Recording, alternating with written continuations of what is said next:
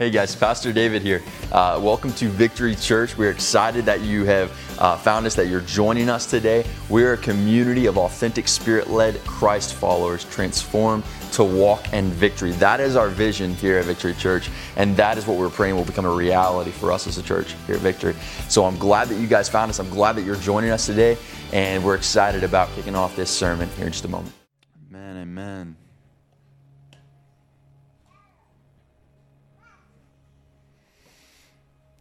Man, I don't know about you guys, but I've been loving this Galatians series that we've been diving into the last several weeks. And for those of you that are just now joining us, we've been in this book, Galatians, diving through this book for several weeks now. We just got a couple weeks left, including this week. And it's Paul's most intense letter that he wrote. It was originally a letter that he wrote to a group of churches in the area of Galatia, thus the name Galatians. And in this book, he just gives such an incredible, a powerful display of what the gospel is. And he shows us the truth of the gospel, what the gospel is, but also what the gospel is not. Gives us this full picture of the gospel. And thank God, man, praise God, that the gospel is a story about what God has done, about God's work, not our own. Amen? Praise God for Jesus Christ in our place. And through this letter, this book, Paul's shown us that in Christ, as followers of Jesus Christ, in Christ, we've not only been given salvation for our souls and a hope and a future of paradise with Him forever, for all of eternity, but in Christ, we've also been given freedom from the bondage and chains of slavery. And because of Jesus, we no longer have to live in those chains and those shackles anymore. And Paul calls, as part of this letter, he's calling us and encouraging us to live in the light of freedom that Christ died to give us. Not to go back to those bondage, the chains and the shackles and sin anymore, but to live in light of the freedom that that Jesus Christ died to give us. And throughout this book, the majority of it, Paul's really been kind of laying this foundation, helping us to understand what the truth of the gospel is. That's what he's been doing the majority of the time. But then we saw this major shift in chapter 5. Paul shifted from doctrine to practice. From doctrine to practice. In other words, he shifted from giving us a basic understanding, a foundation of what the truth of the gospel is intellectually, to how we actually live out the truth of the gospel in our everyday lives. Because a lot of times what happens, man, as Christians, we think about the gospel and we start thinking, man, this is a story that we tell people when we want to tell them about Jesus. Like, that's what the gospel is. It's this story about Jesus and about salvation, and that's it. And we kind of put it on the back burner, any other days of our life. And the sad reality is, so few of us as Christians actually take that time to consistently tell people about Jesus. So the gospel is just completely on the back burner the majority of our lives as followers of Christ. Because that couldn't be further from the truth. The gospel is not just a story that we tell people when we want to tell them about Jesus. The gospel is like a fire that we have to continually be warmed by on a consistent basis so that we won't go cold and distant in our relationship with Jesus Christ. And on top of being warmed by the gospel, the truths of the gospel on a consistent basis, Paul also tells us that we have to be led by the Spirit, the Holy Spirit, God in us on a consistent basis throughout our life. And the Holy Spirit, we've talked about this. He's the one that makes us and molds us more and more into the image of Jesus throughout our life. And so in the text that we're going to be in today, Paul's going to kind of paint this picture of what this actually looks like, practically speaking. All these things that we've been talking about, what it looks like to live our lives in light of the freedom that Christ died to give us, what it looks like to actually be Spirit-led, and what it looks like to actually just be led by Jesus throughout our lives. And what he's going to show us throughout this text is, as followers of Christ, we are called to authentic community with God and with each other. That's our big idea today. As followers of Christ, we are called to authentic community with God and with each other. And more than just called, guys, honestly, when we are continually warmed by the flames of the gospel, reminded of its truth, and when we are honestly being led by the Holy Spirit throughout our life, we're going to desire authentic community. We are going to long for this. We're going to look for it in our lives. And why is that? Why are we going to long for it? Why are we going to look for it? Because ultimately, guys, that's what we were created for. And that's what you were saved for authentic community with God and with each other. Let's pray. Father, we thank you so much, again, for what you've done for us. Jesus on the cross, we thank you. And we praise you. We give you all the honor and all the glory. We know that it's not in our power, but it's all in your power. This is your plan of redemption and what you have done for us in our place. God, I pray that you help us to be Spirit-led Christ followers.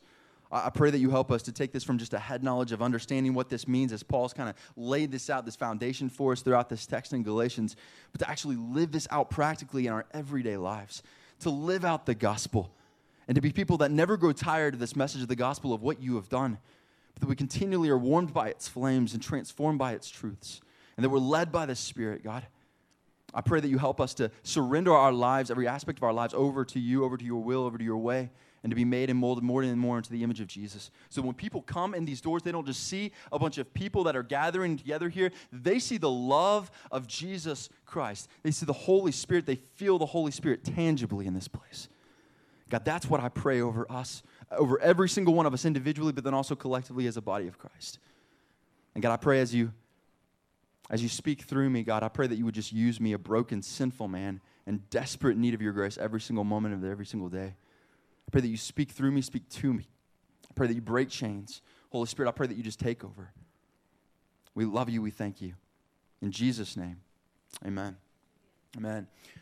So we're going to go ahead and dive in here in the text today. And so we're going to pick up at the end of chapter 5. So we kind of ended chapter 5, but what we're going to do is we're going to go over the last couple of verses in chapter 5. If you don't have your Bible, don't freak out or anything. You don't have to like awkwardly try to look at your neighbor's Bible or anything. I mean, you can, I guess, if you want, but I wouldn't like try to make notes in it. But we're going to have it up on the screen. So we're going to go ahead and dive in here again. Galatians chapter 5, starting with verse 25. Let's dive in here. Paul says, if we live by the Spirit, let us also keep in step with the Spirit. Let us not become conceited, provoking one another, envying one another. And so in this text so far, Paul has encouraged the Galatian Christians to be led by the Spirit, as well as us that are reading this text, to be led by the Spirit, to crucify our flesh on a consistent, continual basis, and instead to surrender our life, our will, over to the power of the Holy Spirit's prompting in our life. And now he's going to start painting this picture. He's going to show us what this actually looks like when Christians are led by the Holy Spirit in their life. And he does this starting with verse 26. Let's read this again. It says, let us not become conceited, provoking one another, envying one another. So as Paul he's kind of unveiling this picture, what this looks like, being Spirit-led. And as he's unveiling this picture, showing us what this looks like, first what he's going to do, he's going to show us what it doesn't look like. And Paul loves to do this. Like throughout this book in Galatians, if you've been tracking with us throughout this series, man, you're going to understand, you're going to know already that Paul, whenever he was telling us about the truth of the gospel, he showed us what the gospel is, but he also showed us what the gospel is not. Why did he do that? To give us this overall picture, the whole picture of the gospel. And so that's what he's doing in this moment with being Spirit-led and what this looks like. He's going to show us what it doesn't look like first, so we can fully kind of grasp this and understand this practically in our lives. And the first thing, he does this through three different things, three different words in this text. The first one is conceit or conceited. Don't be conceited. And this word in the biblical language, it literally means vainglory. Vainglory or empty of honor, right? Vainglory or empty of honor. So in other words, it's this very deep, resignated kind of insecurity where you feel like you don't have honor or you don't have glory. And it leads you in your life to try to earn it or try to look for it in other places. It's like this void in your life. You constantly have to feel like you're constantly trying to fill it. And so you're trying to essentially prove your self-worth to yourself, but then to the other people around you. Like, I am good enough. I can do this. I am good enough. And you got to tell other people, I am good enough. I can do this. And sometimes we do it through those words, but a lot of times we do it through different words and different actions, constantly proving ourselves. And another thing with this is we constantly compare ourselves to other people. Like, what does this person do? How can that person do that? I can't do that. Or what about this person over here? And it kind of, conceit leads you to two different paths. It can lead you to this one path where you're kind of puffed up, and you become prideful because what you do is you start to see other people that are maybe, in your mind, you perceive them as weaker than you. And you think, oh, wow, well, why can't this person do this? I can do this. Why can't they do that? Right? And you start getting really puffed up. And what you're doing is you're essentially using that person as a stepping stool. But it can lead you down another path, which is like the complete opposite. And you start, they're both insecure, but you start getting really insecure. And you start just feeling like, wow, I can't measure up to that. Wow, I wish I had what that person has. I want what that person has. I can't believe that. Like, well, how can they do that? I can't do that. a really, really practical, quick example of this.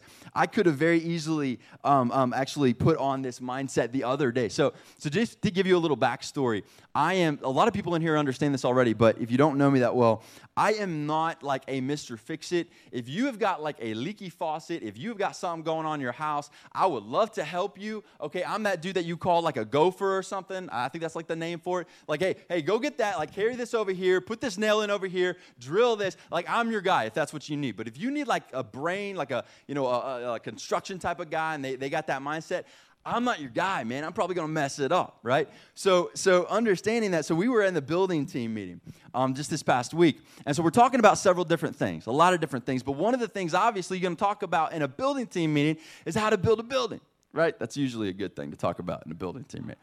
So, and that's not the only, there are different things. And so we're talking about this and like kind of practically how this is done. And a couple people are talking and describing just like how this is done. And it's probably like using the ABCs of construction lingo. And I'm just like, oh my goodness, I don't like you got to break this down Barney style, man. Like you could be saying the ABCs of construction lingo, but I stop at A. I'm like, what just happened? I don't know, man. And so, it could have been very easy, just in a practical example, to go away from that feeling like, wow, like, I don't know anything. Like, feeling less than, almost feeling like a victim. Like, dude, I feel like you just took my man card from me or something, It would have been very easy for me to go away from that. And that's a lot of times what we'll do, different relationships, things people say or things, people do. We look at someone, we're trying to measure up to them. Like, man, how did that person do that? I can't do that. And so that's this word conceit. And it stems into provoking or provocation and envy, these two other words. So provoking, when you're provoking other people, that's when you're kind of taking that puffed up mindset. You're feeling kind of superior to other people. You start looking down at other people. And you intentionally start looking at the flaws in other people's lives. And you're doing this, when we start doing this from this mindset of provoking, we do this essentially, if you can picture this in your mind, we're trying to use people as like a stepping stone. We're trying to step essentially on top of other people and make ourselves feel better and puffed up. And it's this constant attitude, like I constantly got to make myself look better and feel better and think that I'm better. But really deep down, there's this void inside, and we're using other people and try to really kind of mask that insecurity and build ourselves up. That's that provoking. And the envy part of it is the opposite, where you feel like, man, you look at all these people, these different things that people can do. Like, how can they do that? How do they have that skill or that gift? How do they know that, right? Like, well, why do they have that car over there, that Lamborghini or whatever, or that house over there? Like, I want that. Why can't I have that? And you get really jealous. You start looking at other people, and through all of this, you're comparing. And then it's not just comparing and wishing you had it, but it's also one of those things that goes even a step further than that. You see somebody maybe that has like a mansion or something, and you're like, dude, if I can't have that, then somebody just needs to like burn that thing down over there, Like if I can't have it, then I don't want him to have it.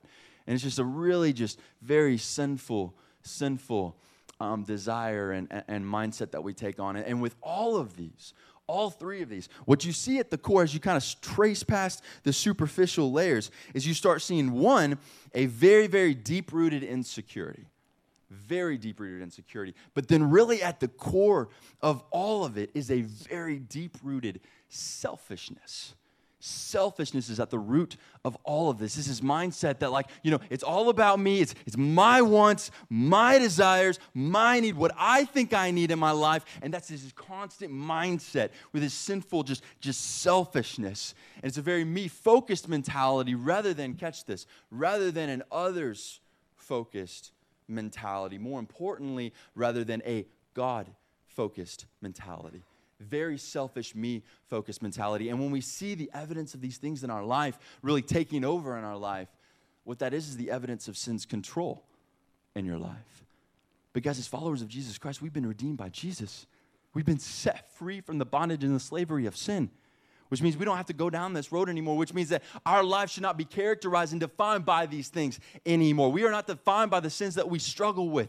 The characteristic for our life, when you step back and you look at the overall picture, it shouldn't look like these things anymore. There's going to be something else that kind of characterizes our life. When you step back, you look at the overall picture of our life. And when I say that, I want to hit on something for just a second. I'm not talking about perfection.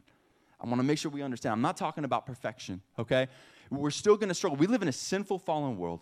We still struggle with sin. We've talked about this, use the example of the strange case of Dr. Jekyll and Mr. Hyde. It's like that Mr. Hyde that's kind of like rearing his ugly head every once in a while, or like that movie Alien, you see that like this alien pop out. It's like, this monster or something. And so it's just kind of like that Dr. Jekyll that's kind of rearing its head every once in a while. You're going to see these things, in other words, pop up in your life every once in a while. You're not going to be, I'm not talking about perfection, but what I'm saying is when you step back, you look at the overall picture of your life's going to be characterized by something else. And that generates that question, well, what is it? What is our life going to be characterized when we are genuinely following after Jesus, when we are genuinely being led by the Holy Spirit in our lives? Check out what Paul says in verse 1 of chapter 6. He says, brothers and sisters, if someone is overtaken in any wrongdoing, you who are spiritual, restore such a person with a gentle spirit, watching out for yourself, so that you also won't be tempted. Okay, so I got a question. We're going to pause for a second. I got a question. It's like a pop quiz. You guys ready? All right. So what did Jesus say, or rather, how did Jesus say that the world would know that we are his disciples, that we belong to him? Our love, exactly. You guys did great. Awesome. Our love, man. The world, everyone will know that you are my disciples when you have love for one another. Our love.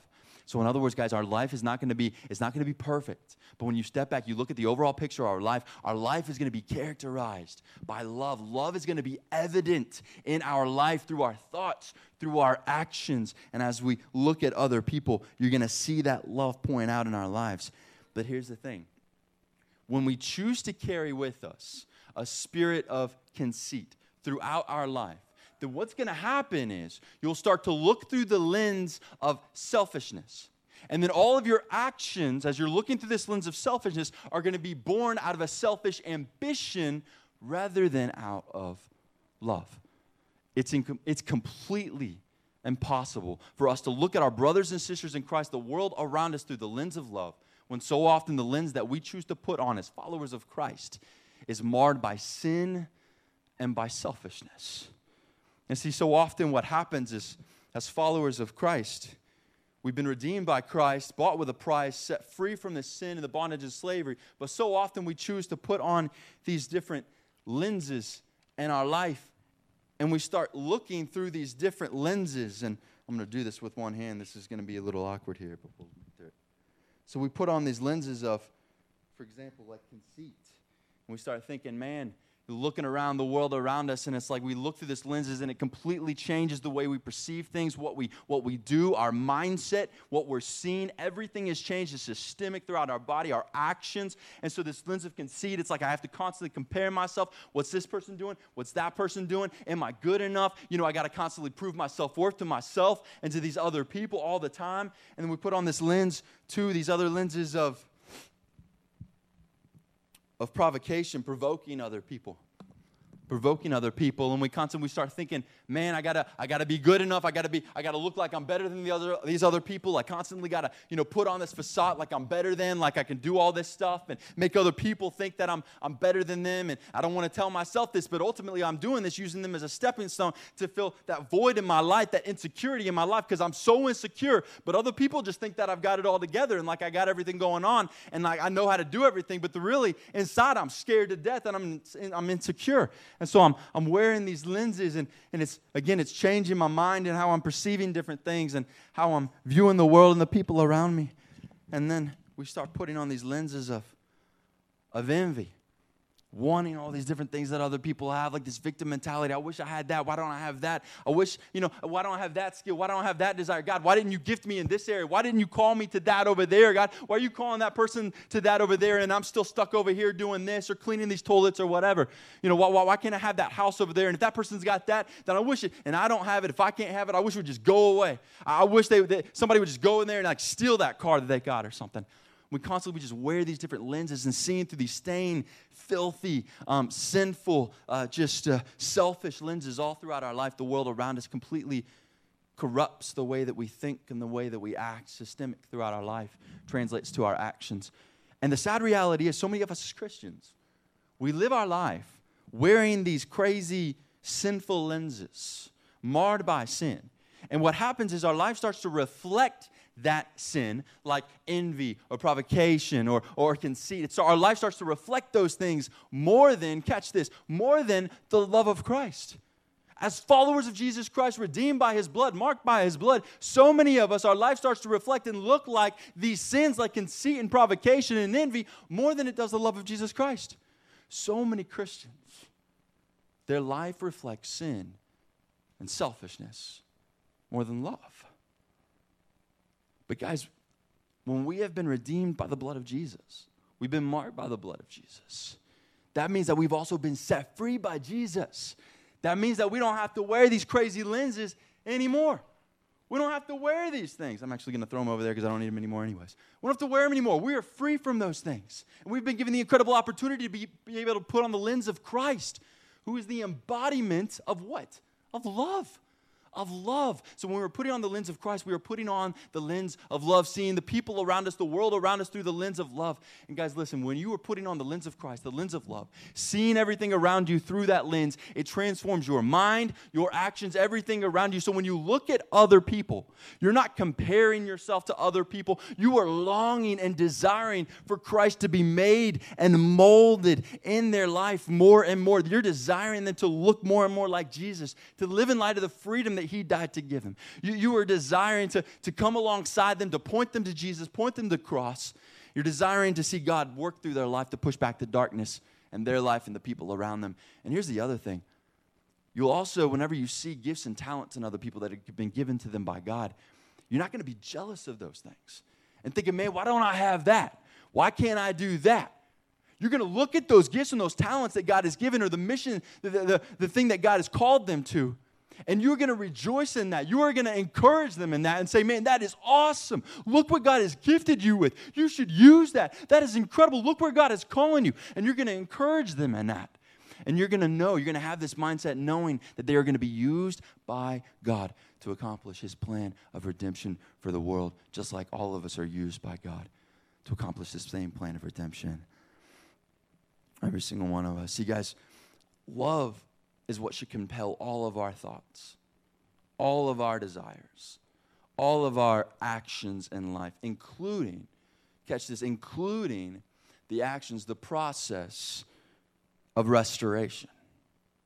Love should compel that process of restoration. And no matter who the person is, no matter how big the sin is, our heart's desire, the passion of our heart, when it comes to restoration, it should always be for restoration and redemption, no matter who it is and no matter how big the sin is. Our heart should always be for restoration and redemption, looking through the lens of love. And when it comes to this authentic community that we're talking about, man, love is at the center of that. Love is at the center of authentic community. Love is the glue that binds us together as the body of Christ. And when we're honestly being led by the Spirit, we're honestly looking at the world around us, the people around us through the lens of love, then Paul says that we will be carrying one another's burdens. That's verse 2. Carry one another's burdens. In this way you will fulfill the law of Christ. And don't miss the last part of that verse. Paul says, in this way you will fulfill the law of Christ. In other words, Paul's not saying, hey, this is, maybe, or, you could possibly do this. The question mark there, if you have time, if you feel like it. Guys, what he is saying is if we genuinely want to follow Christ, if we genuinely want to obey Christ, then we will be carrying one another's burdens throughout this life. And it generates this question, well, man, how do you do that? How do you carry someone else's burdens, and what does that look like? Practically speaking, because we talk about this, we read about this, carrying somebody else's burden, yeah, that's a good thing, we need to do that. But what does this actually translate to? What does this look like, practically speaking, when it's lived out in our lives? And we hit on a couple of the most important things, for one, being led by the Holy Spirit, but then also looking through the lens of love, because it's impossible. It is absolutely impossible for us to honestly carry someone else's burdens unless we are led by the Spirit and looking through the lens of love, but it doesn't stop there. It doesn't stop there. There's something else that has to happen. If we're going to carry someone else's burdens, that means that we have to have a genuine relationship with them. And there's not a certain amount of time with that. We have to have known them long enough or know enough about them, but we have to have somewhat of a relationship with them. And here's the other thing. We have to know them intimately if we're going to honestly carry someone else's burdens. In other words, if we're going to carry somebody else's burdens, guys, two things we have to be present in our life: intimate community and accountability. Intimate community and accountability has to be present in our life on a consistent basis if we are honestly going to be able to carry someone else's burdens. And when it comes to these things, you're talking about intimate community, accountability. You're like, okay, what does this look like? And nobody else displayed this better than, guess who? Jesus. Nobody displayed this better than Jesus. When you look at the Gospels, when you look at the life of Christ, you see him constantly, all throughout the Gospels, meeting people where they're at. He's looking at somebody. When he's spending time with somebody, he's looking right at them like, I see you. He's being intentional with that person. He's being in the moment with that person, as if that person is the most important person on the planet to him. And he's showing them affection. He actually cares for them. And you see this all throughout the gospel, but one of my favorite places to see this, one of my favorite stories and seeing Jesus being intentional with somebody and looking at them and meeting them where they're at is found in Luke chapter 5. And you see that all throughout that chapter. It's one of my favorite chapters in the whole Bible. There's several pictures of that. But my favorite one is of a leper. And this leper in this story, the word tells us that he was covered. It was all over him. He was covered in leprosy, not just a little bit. And leprosy, what we have to understand is this is an extremely nasty, disgusting disease. Very nasty, very disgusting. If you had leprosy in that day and age, even just a tiny bit of leprosy, then you would have been declared by the priest in that day and age as unclean. He would have declared that over you. You are unclean. Like imagine carrying that out around in your life as an identity marker. I am unclean, right? Like if people looked at him, they would have looked at him in complete disgust. They even looked at him at all. Most of the time they wouldn't. People wouldn't look at these guys. If they saw them, if they even got remotely close, they would run and sprint even in the opposite direction. And with this disease, what happened is it attacks your nervous system. It attacks your nervous system. It renders the person that has leprosy completely incapable of feeling any pain whatsoever. You can't feel pain. And then over a period of time, infection starts to set in. As that infection grows worse and worse, setting in throughout your body, your tissues all throughout your body start to just completely degenerate and fall apart. And literally, like your flesh starts to fall off of your body as it's just completely degenerating around you. So bad that literally limbs can just fall off from your body. What happens to a person that has leprosy, literally, not exaggerating, is they fall to pieces. That's literally what happens. And if that's not bad enough, you're falling to pieces and you can't do anything about this. On top of that, you were completely shunned by the community in that day. You were shunned, you were isolated, you were not allowed to be in the community, you had to live outside of the community by yourself. No community, no time with other people, nothing. You were shunned. And if you happen to come across someone else, and let's say you were even minding your own business, doing your thing, somebody else comes out and you're outside of the community, but if they happen to kind of somewhat, not just like a foot or two, not touching them, but even like way over there and see you, this is what you had to do. You had to yell out, unclean, unclean, acknowledging that you are unclean so that person could then shun you. That's what they had to do. And if they got close enough to the person, even on accident, they started getting closer to them, then oftentimes what would happen, the majority of the time really, what would happen is people would start spitting at them. They would spit at them, and they would throw rocks at them, and they would curse at them. All the time, all the while, this person's yelling out, unclean, unclean, so that other people could shun them. So these people lived in isolation as outcasts. Nobody wanted them. Really, they just wanted them dead. Living in isolation. Nobody would show them affection, much less touch them at all. And so you imagine this person that's just got leprosy. It's all over his body. And so he's probably in this picture. We don't get the whole picture, but I'm thinking of this guy. You know, he hasn't seen, he can't see people. He's probably got a family. There's a good chance he had a wife, that he had kids, and then he developed his leprosy, and all of a sudden he can't live with them anymore. So he's probably taking these opportunities to try to creep in the city, hiding behind something, like hoping nobody sees it so he can just see other people. Like maybe I can see my kids, maybe I can see my wife, maybe I just want to see other people, and maybe I can't go over there and talk with them, but maybe at least I can see them and see them talking with someone else because I just really want to spend time with somebody, but this is the best I can do. And so I'm imagining him kind of doing that, and just like all of a sudden he starts overhearing things about this Jesus guy. Because what he's doing is works, and the fact that he's healing people, it's going around all over the pitch. Like, people can't stop talking about this Jesus. He's healing people, and it's crazy. It's awesome. People getting up all of a sudden that have been laying their whole life. He's hearing these stories, and then all of a sudden, he hears Jesus is going to be in town. He's going to be in town, and then somebody says, yeah, and he's over there. He's over there right now. And so what does this do? This dude makes a beeline for Jesus. He sprints in the direction of Jesus in full abandonment. And I imagine this guy, as he's running through the community, again, he's a leper, so he has to yell out, unclean, unclean. People are throwing rocks at him. They are spitting at him. They're cursing him. I can imagine like these guys, these big old strong guys too, like with family members, they're getting really mad that they're throwing these huge rocks. This guy is literally risking his life by doing this. Everything else goes out the window. Nothing's going to stop him from getting to Jesus. When he gets to Jesus, this is what he does. He falls down on his face and at Jesus' feet. And he says, Lord, if you are willing, you can make me clean. Lord, if you are willing, you can make me clean. And then Jesus does something. He says something, but more importantly, he does something that is absolutely amazing. Check this out. This is Luke chapter 5, verse 13. He says, reaching out his hand. This is Jesus. Reaching out his hand, Jesus touched him, saying, I am willing. Be made clean. And immediately, the leprosy left him. And so maybe some of you are sitting there thinking, okay, well, where's the amazing part there? What's the amazing part? And see, that's why we can't skim past this. Because Jesus did something so amazing there. The amazing part isn't for one, Jesus, the God of the universe, took the time to look at this man. When nobody else would look at him, he looked at this man like, I see you. I see where you're at. I want to spend time with you. He showed him affection and love when everybody else wanted to isolate him and shun him. And he also took the time to listen to him when nobody else would listen to him. And then he heals him. But the amazing part isn't all of that. The amazing part is how he healed him.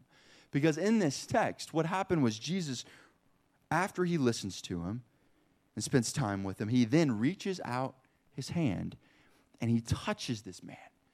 His flesh that is just disgusting, rotting off from his body, just boils and nasty, hasn't been touched in probably years and probably just smells horrible. And he reaches out, the God of the universe, and he touches this man, and then after all that, he heals him. And guys, this is God. He could have spoken the word and healed the guy. He didn't have to touch him. He didn't have to touch him. See, Jesus stepped into this man's situation.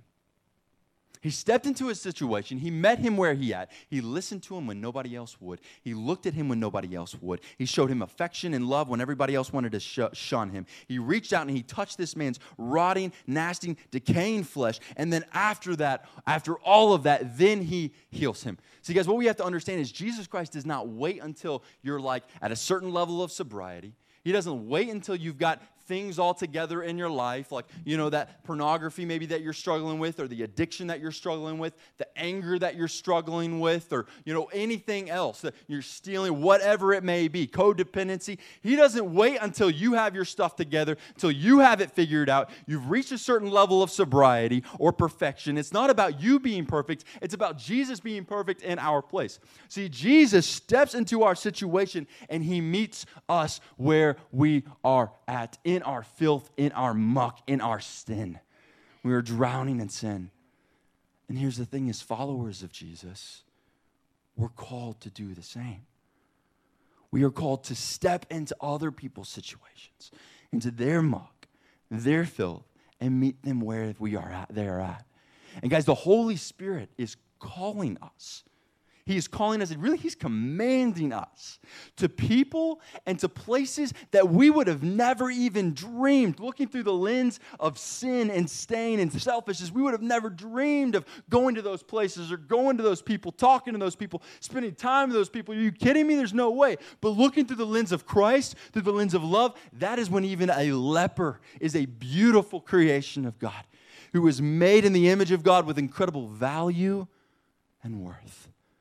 When we are looking through the lens of Christ, the lens of love. And in this story, don't miss what the leper did. We can learn so much from what this guy did in this story. This guy, he recognized his filth. He recognized his need for Jesus in his filth, and there was nothing that he could do about it. And nothing was going to hold him back from getting to Jesus. In complete abandonment, pride is out the window. Anything else is out the window. He risked his very life to go there. Screaming, unclean, unclean, the rocks coming at him, even big rocks. Again, risking his life. They could have just stoned him to death, spitting at him, people cursing him. Everything's out the window. He's complete abandonment because nothing is going to keep him from getting to the feet of Jesus and getting the healing that he knows only Jesus can give him. But here's the thing. Here's the sad reality. So many of us as Christians, we will refuse because of either pride or selfishness or insecurity or whatever it may be. We struggle with sin that is eating away at our lives like a cancer and keeping us from the freedom that Jesus Christ died to give us. But we refuse to even tell one person to get prayer and to receive the healing that Jesus died to give us. James 5:16 says, confess your sins to one another. Pray for each other so that you may be healed. But so few of us, man, as Christians, actually take this seriously. And we're unwilling to even have one accountability partner in our life that we're honest with. And this isn't just somebody that's drowning in sin, somebody that's really struggling with sin in their life, guys, or that's swayed a lot. This is every single one of us as followers of Christ are called to this on a consistent basis. We are never, a lot of times there's Christians and we struggle with this, and all of us have the temptation to struggle with this. We think this is mindset that, I've reached a certain level of maturity in my life. I know Christ. I've been a Christian for a long time. I can do this. I got this. And we start becoming like this Lone Ranger doing this all on our own, and we think I'm above sin. I'm above all this other stuff. I'm not going to be tempted by that. I got this. I've done this before. And we start taking on this crazy mindset like we are above sin or we're above temptation. But if that's you today and you're struggling with that mindset, listen to what Paul says next in verse 3. He says, for if anyone considers himself to be something when he is nothing, listen to this last part, he deceives himself. He deceives himself. In other words, Paul is saying, guys, it is foolish. And love, it is foolish to think that you are above temptation or that you are above sin. No matter how much Christian maturity that you have received in your life, no matter how long you've been a Christian, you've walked this journey with Jesus, every single one of us has an absolute need for intimate community with the body of Christ and for accountability. And when it's not seen in our life, when it's not fostered and nurtured in our life and on a consistent basis, then hear me, in love, you will fall. You will fall when you do not have that constant Christian community in your life and accountability. And the last text we're going to be in, verses 4-5, so Paul says, let each person examine his own work. And then he can take pride in himself alone and not compare himself with someone else. For each person will have to carry his own load. And when he says load in that text right there, what he's referring to, Paul's referring to the load that God has given every single one of us individually as followers of his. See, every single one of us as followers of Christ are given a certain load, are called to certain things, are given certain gifts, every one of us by God. So in other words, it's completely ridiculous. It is foolish. Do not waste your time comparing yourself to your brothers and sisters in Christ, because it is less about the person that is called or the person that is gifted, and it's more about the God that has called that person and working through that person. We are wasting our time when we try to compare ourselves to each other. And hear me, if you're here today and you struggle with that, you struggle with kind of comparing yourself, and we've all been there. I've been there, man. I struggle with this sometimes in my life. And if you're really struggling with that, then hear me on this, man. The same God that raised up Abraham, that raised up Isaac, that raised up Jacob, the same God that worked in King David's life, the same God that worked in the Apostle Paul, that worked in the Apostle Peter, any other spiritual giant that you can think of, the same God that created the universe and everything in it and sustains this universe and everything in it is the same God that lives in every single one of us as followers of Jesus Christ. The same God lives inside of you and works through you as a follower of Jesus Christ. Guys, don't ever think that the gifts, the talents that God has given you, or the things that God has called you are somehow less than or insignificant. God doesn't make junk, and He doesn't make mistakes. And every single one of us as followers of Christ are being used by Him to accomplish His plan of redemption for this world. Every single one of us. But it's imperative. We have to be Spirit-led. We have to be led by the Spirit. And we have to be living in authentic community, Christian community, on a consistent basis, where we're seeing other people through the lens of Christ. We're carrying one another's burdens, an intimate community with each other, and accountability. And we're honestly being used by Jesus to push back the darkness in our community.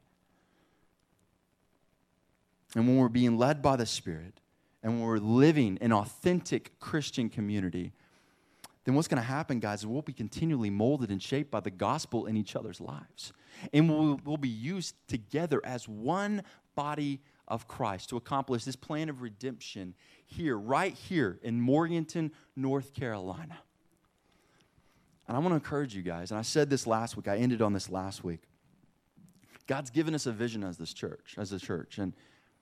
And rather than just being a church that talks about this vision or prays about this vision, I hope we can do this one day. Let's be a church that actually lives this vision out. The vision of a community of authentic, Spirit-led Christ followers, transformed to walk in victory. And let's be a church that pushes back the darkness right here where God has planted us in Morganton, North Carolina. Worship team, you guys can come on out.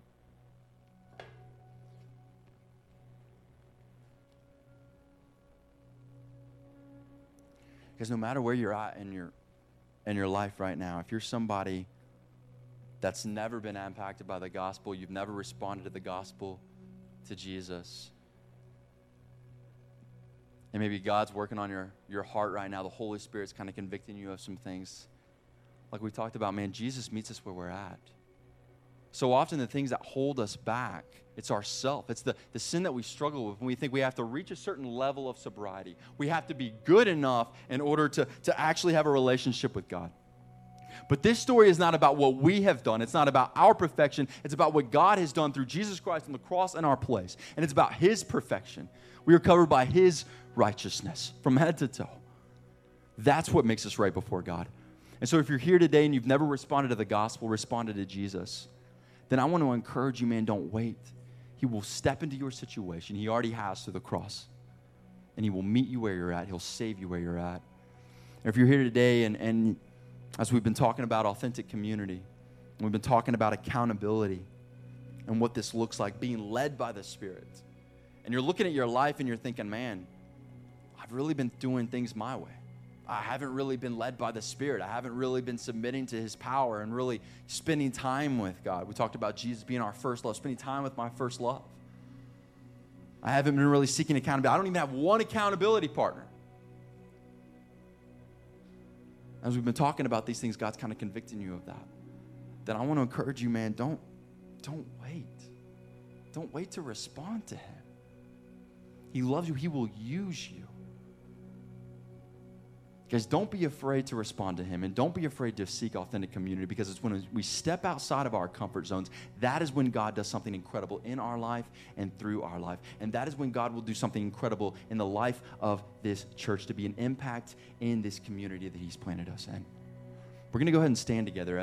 As we stand together, we're going to worship with one last song. But again, don't wait to respond to Him. He loves you so much. He'll meet you right where you're at. Guys, first off, I just want to say thank you for joining us today for the sermon. And whether you're somebody that's come to our church or you're somebody that lives locally, you go to another church, maybe you don't even live here.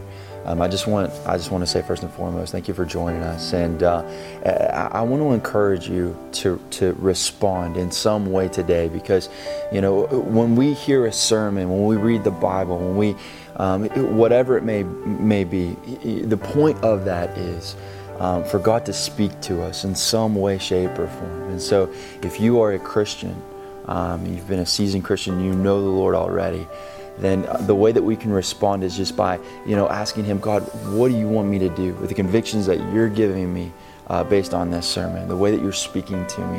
What do you want me to do? And then respond to that. Maybe it's an area of your life that you've been holding on to and you haven't been giving it to Him.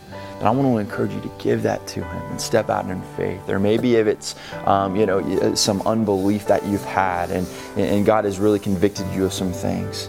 You know, whatever it may be for you, it's different for everyone. I want to encourage you to respond to God and step in His direction. And the other thing too is if you are somebody that maybe you've listened to this and you've never responded to that gospel message, you've never been impacted by that gospel message, but now something is happening, God is kind of stirring in your heart and in your mind a little bit, then I want to encourage you to step out in faith, respond to that gospel message. And throughout the book of Acts, Acts tells us our history as a church.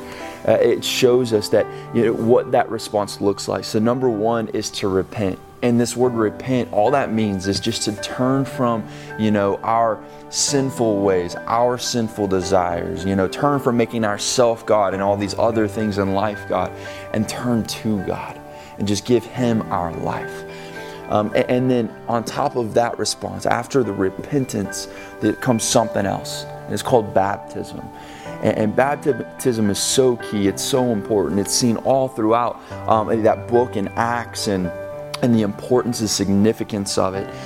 It's this symbol of death to the old self and then birth to this new life in Christ. And we die with Christ to the old self, and we are raised with Christ to walk in this new life. And it's a command from Jesus. So I want to encourage you, if you have made that commitment to Christ, if you have stepped out and you are wanting to follow Christ, then I want to encourage you to take that next step and be baptized somewhere. Whether it's if you have a local church that you want to go be baptized at, I encourage you to do that. If you don't have a church, we would love to be able to celebrate that with you here. But I encourage you first and foremost to do that, to talk with someone, to get counsel on what this means, to seek discipleship as well. So I encourage you to do those things. We would love to talk with you. We are praying for you. I want you to know that you are loved and you are prayed for. So if you're ready to take that next step in your relationship with Christ, and if you want to take that next step with us, then we would welcome you with open arms. And so there's some links that we're going to provide below for you. Please check that out. And again, if you have any prayer requests, please contact us. We'd love to pray with you. We'd love to talk with you. And we're excited about taking this next step with you.